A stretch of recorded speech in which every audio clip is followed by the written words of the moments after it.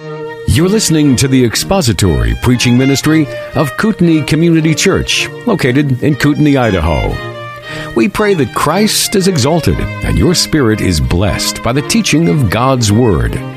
For more information about Kootenai Church, please visit us online at kootenaichurch.org.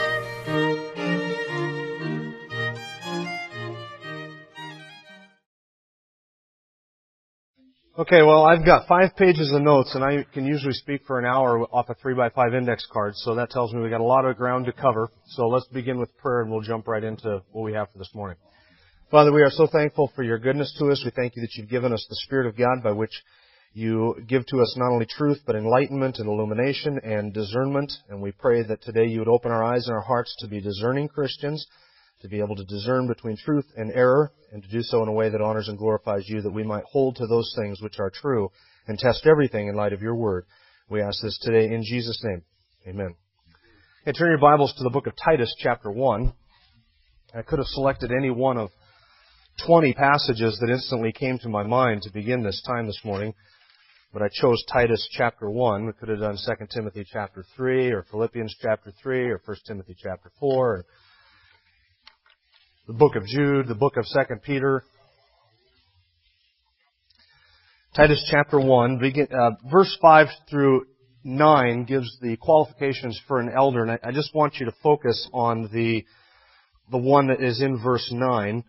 Holding fast the faithful word which is in accordance with the teaching, so that he will be able both to exhort in sound doctrine and to refute those who contradict. Look at verse 10. For there are many rebellious men, empty talkers and deceivers, especially those of the circumcision, who must be silenced because they are upsetting whole families, teaching things they should not teach for the sake of sordid gain. One of themselves, a prophet of their own, said, Cretans are always liars, evil beasts, lazy gluttons. This testimony is true. For this reason, reprove them severely so that they may be sound in the faith, not paying attention to Jewish myths and commandments of men who turn away from the truth. To the pure, all things are pure, but to those who are defiled and unbelieving, nothing is pure, but both their mind and their conscience are defiled. They profess to know God, but by their deeds they deny Him, being, look at this, detestable and disobedient and worthless for any good deed. Can you imagine the Apostle Paul saying that about another human being? This is the same guy who later on would say, speak evil of no man. But when it comes to false teachers and people who assault the faith and compromise the faith, Paul says they're disobedient, they are detestable, and they are worthless for nothing. They're worthless for any good deed. And I want to be as gracious, as generous as I possibly can in evaluating the emergent church movement. And I think that I can do so with objectivity, but you're going to see as we get into this that there are places where they begin to attack the faith once for all delivered to the saints. And when that starts to happen, then all of my graciousness and my generosity and all of that goes right out the window. I don't have any patience for that. And I start to get, my blood pressure goes up, my face gets red, I get very tense, I get very anxious, and my stomach starts to churn when I see things like that happen. So we're going to discuss the emergent church because Dorothy asked last week, could we go over what the emergent church is? And it is my prediction, and I don't have a problem going on record with this, but it's my prediction within 5 years at the outside, you're going to have at least one, possibly more than one, emergent church in the Sandpoint area. We already have some churches that are beginning to do emergent, quote-unquote, emergent church things right here in this area, and I'm going to get back to that and to get to the end of it. And what I need to do today is I want to just give you an overview of what the emergent church is, because if you haven't heard of the emergent church, you're going to hear about it sometime soon. Christianity Astray, also known as Christianity Today, where almost anything that is a danger to the church first gets its coverage. Christianity Today has done a lot of articles on the emergent church, all favorable. Leadership Journal has done a lot of articles on the emergent church, all of them favorable. It seems as if the entire quote-unquote evangelical movement is heading towards this emergent church direction. And so it's not going to be long before we start seeing it crop up. It won't be in this congregation, but it will be in this town, I'm sure. I have to give you one disclaimer at the beginning, or actually a couple of them. First of all, what I'm going to be saying is very general. I'm going to be speaking general terms, giving general examples and general ideas. You can't be too specific with the emergent church, because the minute you start getting into specifics, you'll have some emergent leader jump up and say, well, that doesn't describe me.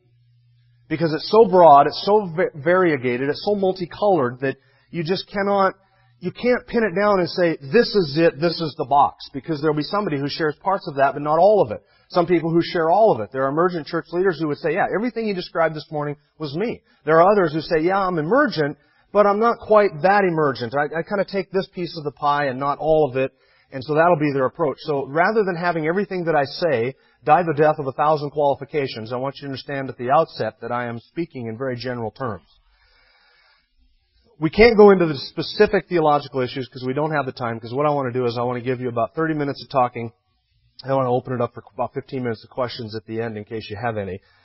And then I want you also to know that I haven't spent any time with the quote-unquote source documents of the emergent church. In other words, I haven't read Brian Kimball, Dan Kimball or Bryant McLaren. I haven't read Doug Pageant. I haven't read these guys. I listened this last week to 5 hours of lectures on the Emergent Church series. I've read this last week. This was on my shelf, my reading shelf of books to read this year. And so after Dorothy's question last Sunday, I picked this up Sunday after church and took it home. I plowed through this thing this last week, which was thick reading, Becoming Conversant with the Emergent Church by D.A. Carson. Probably the most even-handed, scholarly, well-done evaluation of the Emergent Church that I think I've ever read or seen in print. This is a good book. It's not something you're going to read over your cornflakes while you're watching the evening news. It's not light. It is deep, it is thick, but it's well worth it because it's a good evaluation of the Emergent Church movement. I don't believe that you and I have to become enamored with original source writings to evaluate something, because there's nothing in the Emergent Church that's new. It's the same liberal theology. It's the same postmodern approach to truth that has been plaguing us for 30 years. All that is new is the Christianity's wholesale embrace of moral and theological relativism. That's what's new. Nothing else is new. So I don't have to become conversant with their books and evaluate their books, because I know what the philosophy of it is, and we can evaluate the philosophy. And all we have to do, according to Titus chapter 1, is hold fast to the faithful word which is in accordance with the teaching. And then we are able to exhort in sound doctrine and to refute those who contradict. There are times as a shepherd of the church where we have to exhort in sound doctrine. We do that through the exposition of Scripture in Sunday school, on Sunday mornings where we're teaching the Word. That's exhorting in sound doctrine. But there are times when, as shepherds, as elders, our responsibility is to throw up the red flag and say, hey, look, there's somebody amongst us who's wearing sheep's clothing and you need to look out for him. Or there's somebody out there who's hiding behind the bush waiting to ravage the flock, and you need to know what he looks like. And that's what we're doing here this morning. Okay, what is the emergent church and what does the term emergent mean? You can use the term in a few different ways. Do you know what the term emerge means?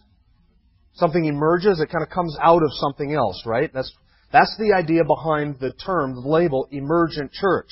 The philosophy of the emergent church says that there is, amongst our modern-day evangelicalism, a church that is emerging. That is, the church that is coming up and coming out of our traditional, even seeker-sensitive, average churches on the landscape. They're kind of coming to the forefront. Here in our church, we have a church that is emerging. We have young high school students who are coming out of high school, coming out of junior high, getting ready to go into college, getting ready to graduate and become adults and get married and all that. We have a church amongst us that is emerging. So the emergent church movement, and they don't like the term movement, by the way. They prefer the term conversation. I'm going to get into that in a little bit. The emergent church movement, their philosophy is we have to change what we believe. We have to change how we practice what we believe. We have to change what we practice and how we do church in order to reach or become relevant to the emerging church. And so they are the emergent church. Every generation has had an emerging church. You understand that? The generation of the 60s and 70s, the kids then, they were reacting to the traditionalism of their parents in the 50s. They got into the Jesus movement.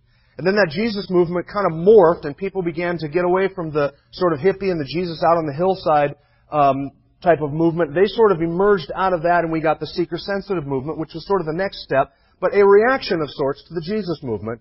And then out of the seeker-sensitive movement, now we have a generation of kids, 20-year-olds, 30-year-olds, who are reacting to the faith or the church style of their parents, and they're coming out of it and they say, we don't like that. And so there's a lot of protests and a lot of reaction against what we would call today traditional churches like ours, where they say, that's not for us, we don't want that, we're the emerging church. So now there's cropped up a whole philosophy of church movement, whole philosophy of church growth that is called the emerging church movement. Any questions about that so far? Quick, before we move on. Okay, good. Page 1. Oh, no, I got more at the bottom of page 1. One thing you need to understand, this is not an issue of style. It's not an issue of whether you have drums on stage. It's not an issue of whether it's hymns versus choruses. It's not candles versus no candles, or couches versus pews, or small groups versus large groups, or it's not style at all. This is a philosophy, this is a theology, this is an approach to biblical doctrine, this is a view of Scripture, a view of God, and a view of the church that is absolutely, in my opinion, and I think it's an informed biblical opinion, heretical. So it's not an issue of style. It's not just, well, we have couches instead of pews. Well, the fact that you have couches instead of pews is a symptom of something that's wrong up here in the gears, and you're going to see in a minute what is wrong up here in the gears.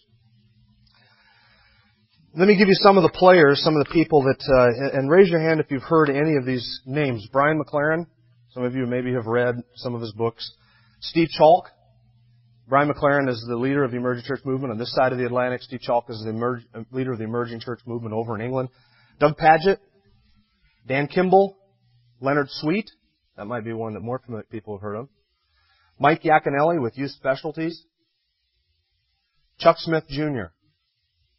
Chuck Smith. That's Chuck Smith Sr.'s son, in case you couldn't tell from the junior. Chuck Smith was the one that started the Calvary Chapel movement. His son has since basically apostatized to the point where Calvary Chapel put him out. It just happened within the last 12 months. They had a meeting, and Calvary Chapel's denomination had to exercise church discipline and put out Chuck Smith Jr. because he has jumped on to the emergent church movement and has gone so far outside of the pale in the emergent church movement that Calvary Chapel finally said, enough is enough, and they disfellowshipped Chuck Smith Jr. and his church. The philosophy of the emergent church movement, let me just give you 3 quick terms and an overview of them. Number one, they're basically the view of knowledge that human beings have had has gone through 3 phases. First, there was what was called pre-modern, that was pre-17th century or pre-enlightenment, where everybody said, God is the source of revelation, God is the source of all knowledge, and anything that we know, we only know because He knew it first. So through revelation, we can come to an understanding of absolute truth. And then in the 1700s with the Enlightenment, the source of truth switched from God and His revelation, be it natural revelation or or special revelation. The source of knowledge switched from God to I, and René Descartes came out and said, I think, therefore I am, right? I can know that I exist because I think. So I become the ground by which I can know truth. And so it became very rationalistic, very humanistic, very man-centered, very me-centered and I-centered. The next step was what was called postmodernism. So you had pre-modernism, modernism, and in modernism people believed you could actually know moral truth, theological truth, scientific truth, truth about life, that true things were really true, and that we could determine those things through our rational thought processes and deductive reasoning and logic and things like that. Then along comes postmodernism and says, I am still the ground of truth, and I am still able to come to a knowledge as far as it goes, but we cannot actually really, certainly, absolutely know truth, because anything that we discern, anything that we think, anything that we believe is clouded by our culture, it's clouded by our language, it's clouded by our upbringing, and so since we are so subjective, we can only know things subjectively, and we can't know that anything is objectively true. So then you get moral relativism, which says what's true for you is not necessarily true for me, and what's true for me is not necessarily true for you. Jesus works for me, but He may not work for you. That's moral relativism. You have cultural relativism, which says who are we to condemn the actions of Saddam Hussein and the Iraqis? If that's what they want to do in their culture, that's right for them. Well, do you see how everything becomes subjective and relative? That's postmodernism. Now, the emergent church movement is a postmodern movement, but they will not admit that they are postmodern. But they use postmodern terms, they adopt postmodern philosophy, they come to postmodern conclusions, but they don't like the term postmodernist. They won't bring that label on themselves, and in a second you'll see how frustrating that becomes. For the postmodernists, or for the emergent church movement, their big catchwords are words like narrative, story. Brian McLaren wrote a book called The Story We Find Ourselves In. And it's that Jesus is our narrative. That's our little life story, and He works in our little life story. But the Buddhist, the Hindu, the moral relativist, the New Ager, the Mormon, the Muslim, all of them have their own little quote-unquote narrative, their own little story in which they find themselves. And they have their own little truths and their own little stories, and we have our own little truths and our own little stories, and it might work for us, but it's not going to work for them, and what works for them doesn't work for us. You see the moral relativism there? It's narrative, it's story, it's conversation. We want dialogue. They don't have preaching in the emergent church. They have dialogue. because preaching, or what Doug Pagitt calls speeching, is offensive. It's out of date. It's it's not relevant to people anymore. People don't want to listen to preaching or expository preaching, and he actually uses the term or the concept that you guys need to be protected from people like me, because expository preaching and teaching of Scripture is a dangerous thing in the church today, because it is really harming the flock. I'm sorry if I'm harming all of you on Sunday mornings. The emergent church movement is a movement of protest. There's certain things that they protest. They protest certainty. We can't be absolutely certain about anything. They protest any kind of absolutism, that we can't be absolutely certain about anything. They protest objective doctrinal truth. You may think that you understand who Jesus is, but that's clouded by your culture, it's clouded by your language, it's clouded by your upbringing and your behavior and your background and who you are. It's very subjective. You can't absolutely objectively know Jesus for sure. So they're objecting against any kind of objective doctrinal truth. You may think you understand it, but you don't, because none of us has a complete picture of the whole. All we have is our own little unique perspective. Third, they are protesting against the seeker-friendly megachurch movement, the Rick Warren, Bill Hybels style. A lot of people have asked me this question: is it just the next step of is this part of the seeker-sensitive movement? And the answer is yes and no. You have people in the seeker-sensitive movement who are grabbing onto some emergent concepts to sort of morph their churches a little bit, but the emergent church movement as a whole is a rejection of the big commercialized, big megachurch movement. What they want is the touchy-feely stuff. And one of them, in a book that was, I think, edited by Leonard Sweet or Mike Iaconelli, I'm not sure which one of them, in a book they talk about how the one guy went from being a traditional conservative Christian to being an emergent Christian when he realized that he didn't have the spiritual gift of parking lot ministry. And his ministry was going out into the parking lots, this massive parking lot, and shuttling cars and finding places to park and ushering people in the door. That was his ministry. And he said, I don't have the parking lot ministry spiritual gift. And so he rejected that and sort of went to the other extreme and said, we need to get away from all the big megachurch movements. Do you see how it's born in protest? This is my parents' generation, and I don't have that. We think that's wrong. So we want couches and small groups and candles and liturgies and prayer stations and all of that good stuff. Let's see if I hadn't.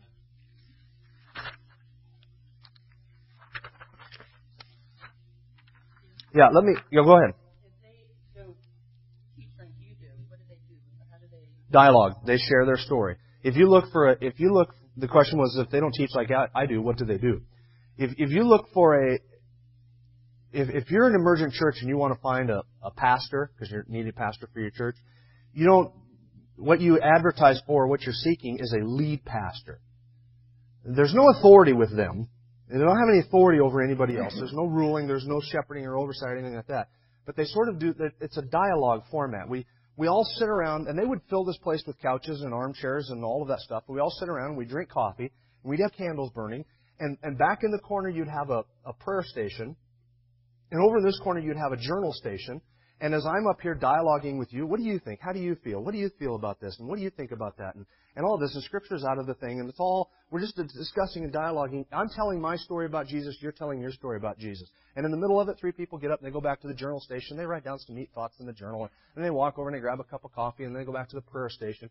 They have prayer labyrinths where they walk through these mazes, and there are prayer stations at different points in the maze where they stop and they pray for something. A lot of liturgy. A lot of touchy-feely stuff. So it's not teaching, doctrine, reproving, correcting, instructing in righteousness. It's none of that. It's a dialogue. We want conversation. We want dialogue to discover truth. Because truth cannot be fully known. Which sort of begs the question, why then try and discover it through dialogue? If it can't be known, let's just throw the whole thing out altogether. Thomas.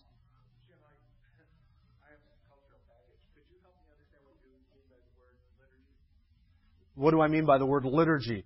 I'm referring to, that's a good question, because all of us would define liturgy differently. By liturgy, I'm referring to a lot of they want sights, they want sounds, they want feelings, they want the things, and that's what you have in liturgy. You have the ringing of the bells and the smoke and the incense and the candles. You have all of these things that create this spiritual, quote-unquote, atmosphere. That's what they want. They don't want to walk into a commercial complex and walk into a sanctuary and see the entertainment up on the screen and the movie clips and then some guy getting up and talking. They think that that's exposition, by the way. That's how most emergent church would define a preaching. Is you play a little movie clip, then you get a little life lesson off the movie clip, and that's preaching. Well, of course, I'm opposed to that too, but I don't think that the extreme is dialogue. So by liturgy, I'm glad you asked me to clarify that. More of the touchy-feely sights and sounds type of environment, creating the mysticism, as if we're going back to the dark ages of the church kind of idea. Okay, let me move on to the last thing that they protest, and that's they reject authority, no elder rule, no spiritual authority. Anything traditional, orthodox, or certain is out the door. Now, I need to be generous because I think that the emergent church movement, or the leaders of the emergent church movement, I don't think that their motives are in any way malicious.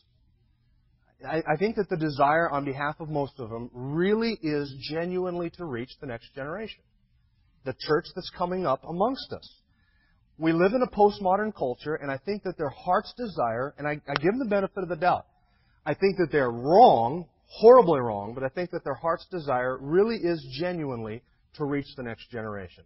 I don't think that their desire is to abolish absolute truth or to attack Scripture or to attack Jesus or any of that. I think that their motives are pure. They're genuine. But there's a difference between contextualizing the gospel, which is what they're attempting to do, and they're saying our culture is this, so we need to take the gospel and find a way to hit the culture with it so that it can have an impact in the culture. Well, I think that there's a difference between contextualizing the gospel and culturalizing the gospel. And I think I probably just coined a new word there, culturalizing the gospel. In Acts chapter 17, when Paul went to Mars Hill on Athens, did he culturalize the gospel? Did he deny absolute truth, or did he contextualize it?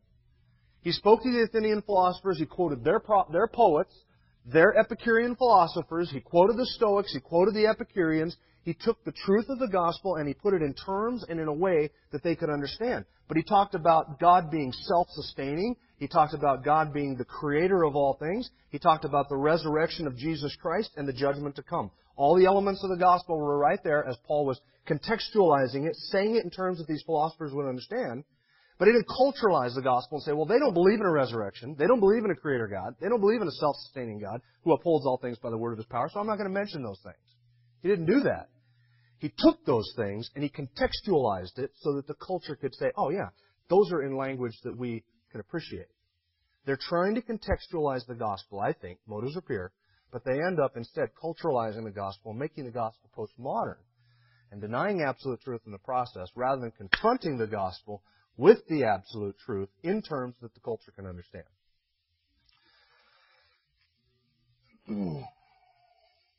Let me give you some of the problems with the emergent church movement. And I don't even know where to start with this. I've got 6 of them that I've labeled here.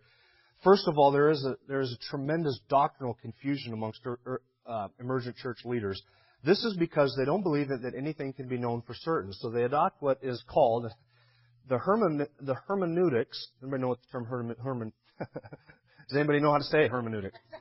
Does everybody know what the term hermeneutics means? Hermeneutics is the art and science of biblical interpretation. You take the text and you say, what does this mean? What did it mean to the original receivers of this text? That's hermeneutics, coming up with the meaning, the intended meaning of the text. They adopt what's called the hermeneutics of humility. I can't possibly know for sure what that text means, and neither can you. And who am I? Who am I to say that this is what that text means? See that? It sounds real humble. It sounds real self-effacing. It sounds real gracious and real generous. But what does it do to the truth? It destroys it. Right? As Christians, do we believe that objective truth can be known? We believe that objective truth can be known. Not only do we believe that objective truth can be known, but we believe that objective truth has been given to us and that God expects us to know and obey objective truth. Well, they adopt the hermeneutics of humility. It was just, who am I to say that that's what that text means? So you end up with all this doctrinal confusion, and of course they have this anti-certainty position. They can't be certain about anything.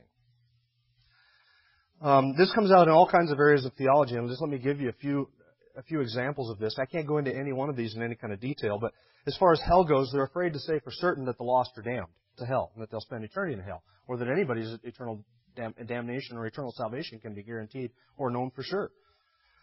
Many of them, if you ask them about hell, they won't even answer the question because they don't want to speak on a subject like that in fear of offending somebody or in fear of saying something that might not be true because we don't know for certain from Scripture whether hell even exists and what Jesus meant by the words hell and punishment and things like that. Salvation, Jesus is just our story. Other cultures have different stories. The gospel becomes a social gospel where we feel it, we live it, we do all of these nice things, we are very sentimental, we're very emotional, and all that becomes the gospel. The gospel is not the death, burial, and resurrection of Jesus Christ and salvation by grace through faith in Him alone. That's our gospel. That's not their gospel. They can't know any of those things for certain. Jesus becomes simply the man we experience in our narrative. They deny total depravity and the inability of man, and some of them even say that man was born inherently good and can please God and can turn to Christ and can believe the gospel. They deny the inerrancy of Scripture, the authority of Scripture, the sufficiency of Scripture, and the clarity of Scripture. All of those things they deny. It's not inerrant and it's not authoritative because you can't know it for sure, and it's not clear. So if you ask them, what about homosexuality? One of them even suggested, I think it was Brian McLaren in an interview with either Leadership Journal, I'm not sure which, or Christianity Astray. One of those magazines, when they interviewed Brian McLaren, he said, I think we should have a 5-year moratorium on talking about homosexuality until we find out what the Bible actually says about it.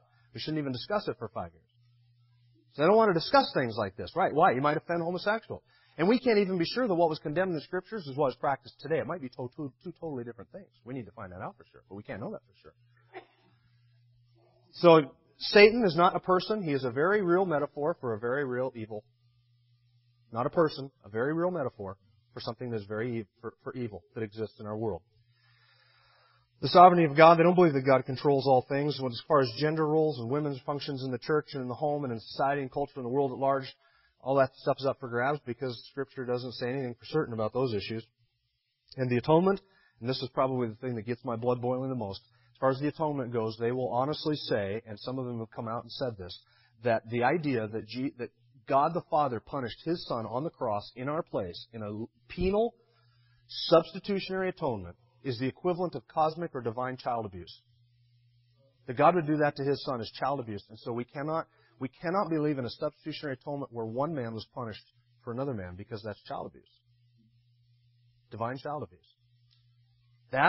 Now, not every, and again, I'm speaking in general terms, not every emergent church leader and emergent church pastor would go so far as to say that. But it is being said by some. And you know why? Because the floodgates are open when moral relativism has been embraced. Nothing is certain, nothing is true, and all you have done is open the Pandora's box of every kind of doctrinal and heretical error that you can possibly conceive of. It's on the horizon and it's being discussed, these things. There's an exegetical ineptness, and keep in mind, I'm not talking about every single emergent church leader. Okay? And need to make that clarification so that some of you say, oh, I know an emergent church pastor, and you're not describing him. You're right, I'm probably not. I'm describing the movement, the parameters of this movement as they are today, and what's going on within the movement proper. There is an exegetical ineptness. In other words, you give them a passage of Scriptures, and you say, exegete the passage. Tell me what that passage means. Do the grammatical, historical study in the passage. Tell me what that author is saying to that audience. You can't do that. There's no theologians amongst the movement. None conservative, all liberal theologians who deny absolute truth. These are the people that they quote. But there is an inability to discern doctrine, to discern truth, to do the hard work in the text of Scripture, and to come to an absolute meaning on what the text says. They proof text the Bible in horrible ways, quoting the Bible out of context that is just, it staggers the mind to read some of the things that I've read, where they quote a passage of Scripture, and then they'll talk about something and quote this passage to back it up. And I know just from not even have to turn to the passage and read the verse in its context that they're misquoting the passage. But this happens all the time within the movement. They're undiscerning. They can't spot the difference between truth and error. They can't call out error. They won't confront heresy. And why won't they? Who's to say that you're right or I'm right and you're wrong, right?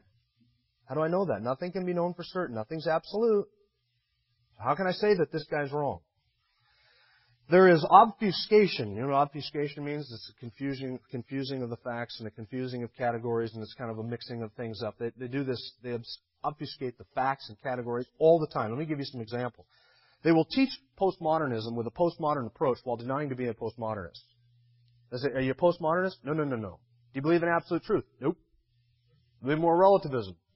Well, no, but they would teach moral relativism because that's the logic of their conclusion. So there's this blurring and this blending of categories.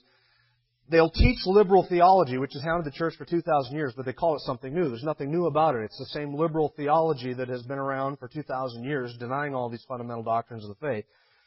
They're apparently willing, and sometimes I think it almost has to be an intentional blurring of the lines and misusing of labels. For instance, Brian McLaren's book, A Generous Orthodoxy, in which he shows that he's anything but orthodox.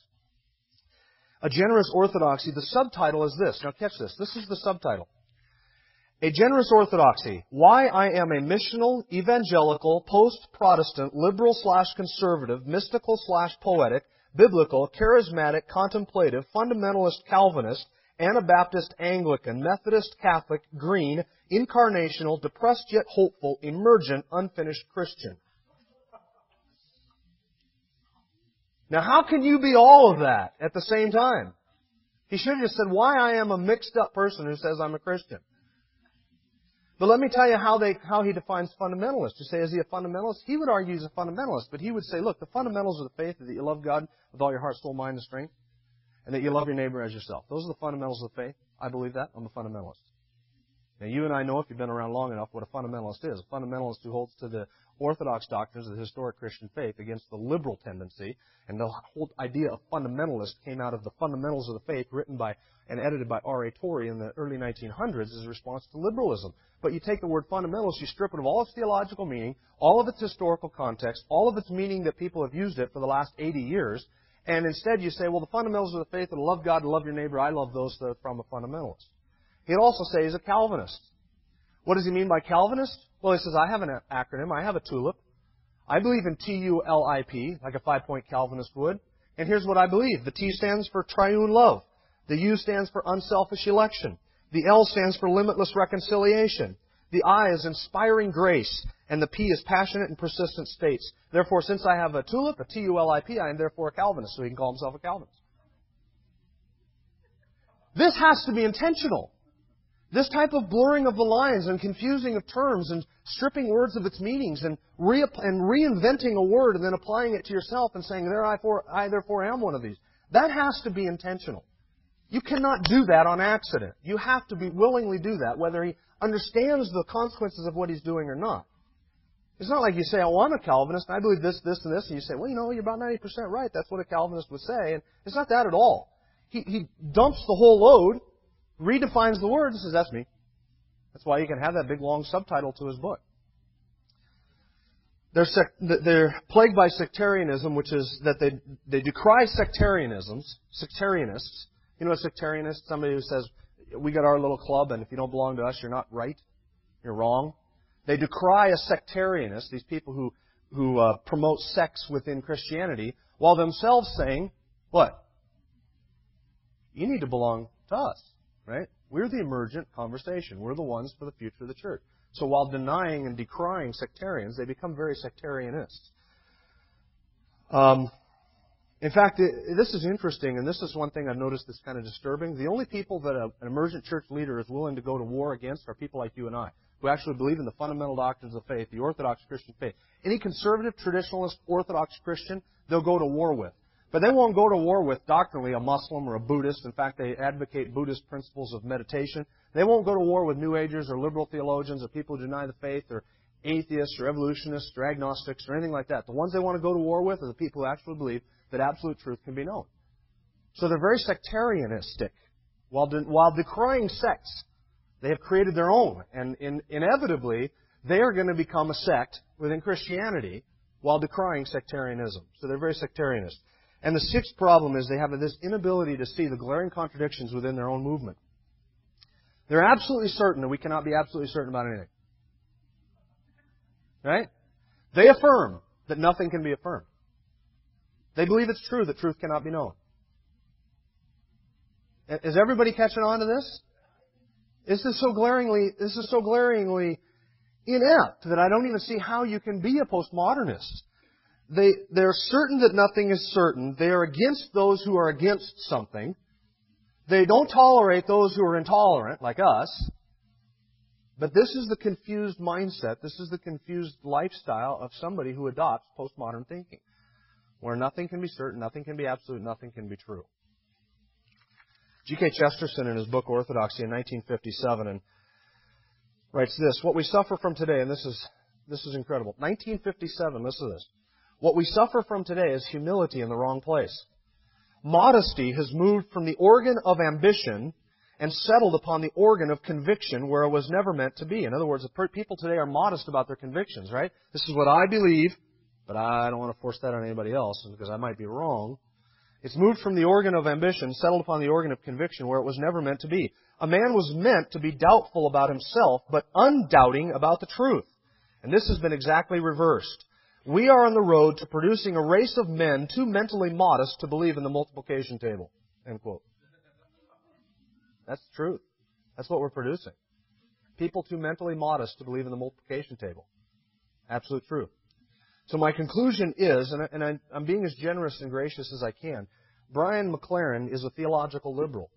He has masked it. He has redefined it. He has kept himself under the radar. He doesn't use the terms that typically identify theological liberals, but he is. Every position on every major doctrine of the faith is theologically liberal.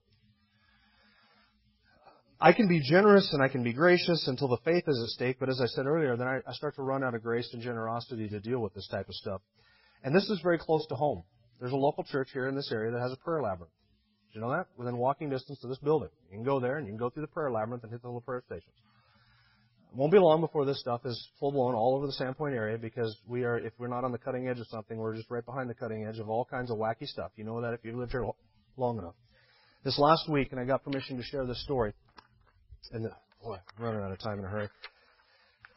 Last week I went down and I visited a friend of this congregation whose family used to attend here. He teaches at a school in Coeur d'Alene. I'm not going to use his name because if you've been here a while, you know who I'm talking about. And this goes out on the internet, so I want to be very careful with how I say what I say. He got an email from the principal of his school saying that from this point forward, nobody was going to talk about the emergent church movement. They weren't going to discuss it. They're going to be quiet and neutral on the subject because it's creating so much controversy. So he emailed the principal back and said, wait a second, if I understand this right, he did some research, he came to the conclusion, if I understand this right, this is a heretical movement, why are we going to be neutral about this? Why are we going to be quiet about this? And then I showed up at his house to visit with him for a little bit, and he came in and he asked me to come in and asked me what I thought of the emergent church movement, if I'd heard of it. I said I had, and I described what it was, and he said, well, you basically confirmed what I thought all along about this. And so this last week I emailed him and asked him if I could use his story, and he writes back, he says this: you can sure use my story. Here's the written response from my principal when I posted the question about remaining neutral. Quote, there is much turmoil in the church over this issue, church splits, much heartache, much confusion. Pastors and elders across the nation are trying to sort things out. Now is not the time for the church to overreact, but to discern and act. I think we should allow some time for the churches of America and the world, the pastors and elders of America, to wrestle through this phenomenon. As a non-denominational school, we need to give the denominations time to settle the issues. And then he asked me, he also wrote that the school board would be discussing it at their next meeting. Well, in my mind, there's nothing to wait for. It's heresy and needs to be addressed. What do you think? And I'm always glad when somebody asks me what I think, and this is what I responded. This is not a new phenomenon. Postmodernism, pluralism, and moral relativism are not new. And this is to sum up and conclude how I feel about this. What is new is evangelical Christians wanting to embrace these truth-denying philosophies wholesale. There's nothing to settle. The issues have been settled once and for all. Jude 3. When the faith was once for all delivered to the saints, the issue was settled. Anything that attacks or undermines that faith should not only be opposed, but should be confronted and contended with. Would he issue the same response concerning the current debate over same-sex marriage? After all, we need time to sort through the issues and wrestle with this phenomenon. We need to let the denominations settle the issue. Let the Presbyterians, Methodists, and Anglican pastors come to some sort of conclusion before we speak to it. Would he offer the same response concerning evolution, intelligent design, and creationism? Do we need time to wrestle with the atheistic-theistic debate? Maybe we should not take a stance on Islam, since we would split over the church over such issues. After all, it has caused much heartache, confusion, and turmoil in the church. There is much turmoil in the church over this issue precisely because people are remiss to deal with error and confront heresy when it rears its ugly head. Giving this movement time to do its damage before it is spoken against only serves to make the situation worse rather than better. When the wolf enters the fold, it does not do the flock any good for the shepherds to remain silent so that they can wrestle with the phenomena. It only allows the wolf to ravage the flock and create horrible shipwreck of souls. The issue with the emergent church is not whether to have candles and journal stations in the worship service, but whether Jesus Christ is the only Savior, the Bible the only revealed Word of God, and the cross the only payment for sin. It is about whether there is a hell, an objective morality, or an objective noble truth about God. What is at stake is the atonement, the Great Commission, and the next generation of the Christian church. Men are arising, speaking perverse things, and drawing away disciples after themselves. They are lovers of themselves rather than lovers of God, who oppose the truth, being depraved in mind and rejected regarding the faith. They are detestable, disobedient, and worthless for any good deed. Professing to know God, they deny Him by their deeds. If this issue is not appropriate to create division over, then no issue is worthy of dividing over.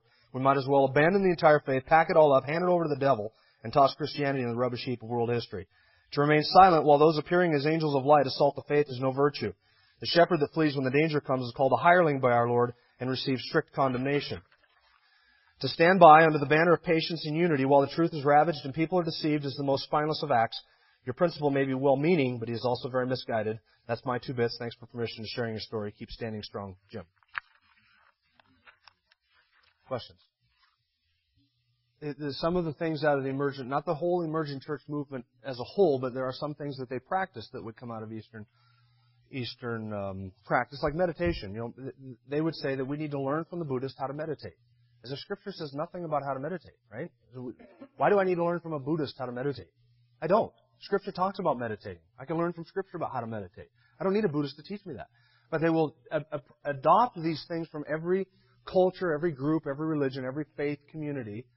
Why? Because there's this eclectic sort of relativistic, very subjective approach to things. So if we can learn from them, we should humble ourselves and learn from them. And it's, you know, I'm fine with humbling yourself and learning from somebody. I read books all the time. I'm constantly trying to learn things from other people. I have no problem with that. But don't throw up a heretic and say, oh, I'm going to learn from him. Nothing to learn. I mean, let's go to the truth and learn the truth. But that's the problem, isn't it? Can truth be known? You and I say yes. They say no, not absolutely. I can take a shot at it. We can't know it absolutely. This, I think, is a very real danger. Very real danger. My prediction is it's going to come onto the church scene. It's going to take everything by storm. It's going to receive a lot of press. It's going to have a lot of people following it. And you're going to have the same fallout from this that you've had from other movements that have come and crept into the Christian church and gone on. In 20 years, we won't even be talking about the emergent church. We'll be talking about something else. But what we'll be talking about will be Scripture and people who are denying the faith. That's the one thing we've been talking about for 2,000 years. Thomas? That's right. If they can weaken the stand of the Bible itself, we don't have anything to stand on. No, not in their minds. You can't argue with them about truth. This is the postmodern Melee, however you pronounce that. It's the postmodern mix that we find ourselves in. And how can you argue with a relativist and say something is morally wrong? Well, they deny every source of truth that you have. It boils down to an attack on Scripture. It's an attack on the clarity of Scripture. The clarity of Scripture. We hold to the perspicuity of Scripture, and by that we mean clarity. The word means clear. On issues relating to God and salvation and Jesus Christ, the Bible is clear. And so in the 60s and 70s, you had an attack on the sufficiency of Scripture with the hearing the voice of God and new revelations and new prophecies, and we have to have a word for today, and the Bible is only a source of authority. We fought that battle. We fought the battle of inerrancy in the 70s over the discussion of whether Scripture is absolutely true and whether we can trust it to be inerrant. We have gone through the sufficiency of Scripture, the inerrancy of Scripture, and now we're attacking the clarity of Scripture. And the authority of Scripture was attacked in the 90s. It's always the Word of God that is under attack. And these are just a new cast of players who are giving a new attack cast with different verbiage. But we're always fighting that battle for the Scripture. That's exactly it. And that's why I could have started in Acts chapter 20. From amongst your own selves men will arise, speaking perverse things. These are not people outside the church. This is Christianity astray. This is Leadership Journal. This is all of the people within what we call evangelicalism. We've already wrapped our arms around the people in these flocks. And then you have them they put out a little book on meditative prayer, and they put out a little something on a tape, and then a website, and a new approach to church. Hey, let's try candles. And it's a very slippery slope, but what we have is people from amongst our own numbers who are rising up speaking perverse things. Paul said it would happen. It has been happening for 2,000 years. There's always within the church people outside attacking and people inside who eventually will look up and wait for the leadership to kind of look down, and then they take off the sheep's clothing. And it's up to the shepherds and it's up to us as discerning Christians to be able to identify when we see the sheep clothing starting to come off. And that's what I think we're seeing with the emergent church movement. That's not to say that I think everybody within the emergent church movement, or even all the people that I've quoted, are necessarily unbelievers. I can't say that. I can't judge their salvation, and I'm not going that far. I am saying what they're teaching is very dangerous, and the end of it cannot in any way be good at all. Right. We have a lot of fundamentalists that we respect, people that we respect, and I think it's going to get worse. Go ahead, Mel. Yep, very good point. Yep. That's why I started by saying we've got an emerging church. And by that I mean it not in the sense of an emergent movement, but we have a church within our church coming up. The next generation is always coming up and coming out of the church, and we need to know what's on the horizon, and we need to buffer our kids against that so they understand what this is. They're not swept in by it. They know what truth is. Any questions, Doug? That's the way the culture is going. There will be something. I mean, look, pre-modernism was from the ancient to the 17th century. 17th century, a few decades ago, you had modernism, and now you have postmodernism. And the rumblings on the surface is that postmodernism is being questioned and dropped by a lot of the intelligentsia around the world, in Europe particularly. There's something else that's going to be on the horizon after postmodernism. I don't know what they're going to call it. It's going to be a whole different view of truth and how truth can be known. There's just this change of philosophies, the change of ideas happens now at a pace that is unbelievable. You know why? Because I can sit down on my computer and I can find out what the guy around the other side of the world is thinking in an instant. So the exchange of ideas is so fast and so rapid and so comprehensive in today's world that a philosophy can start on the other side of the world and be in my living room within hours. Literally. And so there's this massive exchange of ideas and information, and it serves to... It's a double-edged sword. It can be a good thing, but it's also brings error into your life in a hurry. Dave, what pantheism is? Pantheism is the view that God is in everything. It's pan meaning all, theism, all is God. He's right here, He's within the wood, He's within the cushions, He's within us. That's pantheism. You're going to see, this is why, let me close with this and then we'll pray because we've already gone over. This is why the emerging church movement is so difficult to define and to describe and to pin down, and because it's so wide open as far as what you believe that you can be a New Ager, you can be a Buddhist Christian, a Muslim Christian, you can be a fundamentalist Christian, you can be a Calvinist, Orthodox, whatever that thing is I read, that big long list. You can believe any one of those things and belong to the movement. I mean, you can self-style yourself as a Calvinist, self-style yourself as an Arminian, liberal, conservative, charismatic, non-charismatic, cessationist, non-cessationist. Doesn't matter. You can put any label you want on yourself and you belong to the movement. You can belong to the movement. Why? Because of the view of absolute truth, the doors are thrown open and everybody's welcome, including the Buddhist, including the New Ager, including the Muslim, and whatever they want to bring to their table, because it's all our own individual narrative. So we're all welcome to the table to converse about it. So when you have that going on, then you can't, you see how hard it is to draw the lines? You can draw the lines and say, well, this is it. You can just kind of paint it with broad strokes. And as new as it is, I've been around for a few years, I guess maybe 10, that this has kind of been sort of rumbling and gaining steam. As new as it is, you're going to see in the next 10 years, I think, an incredible morphing where they will go from orthodoxy to questioning orthodoxy to right over heresy, over the cliff into the sea of heresy in a hurry, because it is so accelerated, because they don't view truth. They cannot help but self-destruct. Postmodernism is self-destructing philosophy. Why? Because postmodernism says you can't know anything absolutely. So then you just ask them, are you absolutely certain of that? And then nothing is true. Really, is that a true statement?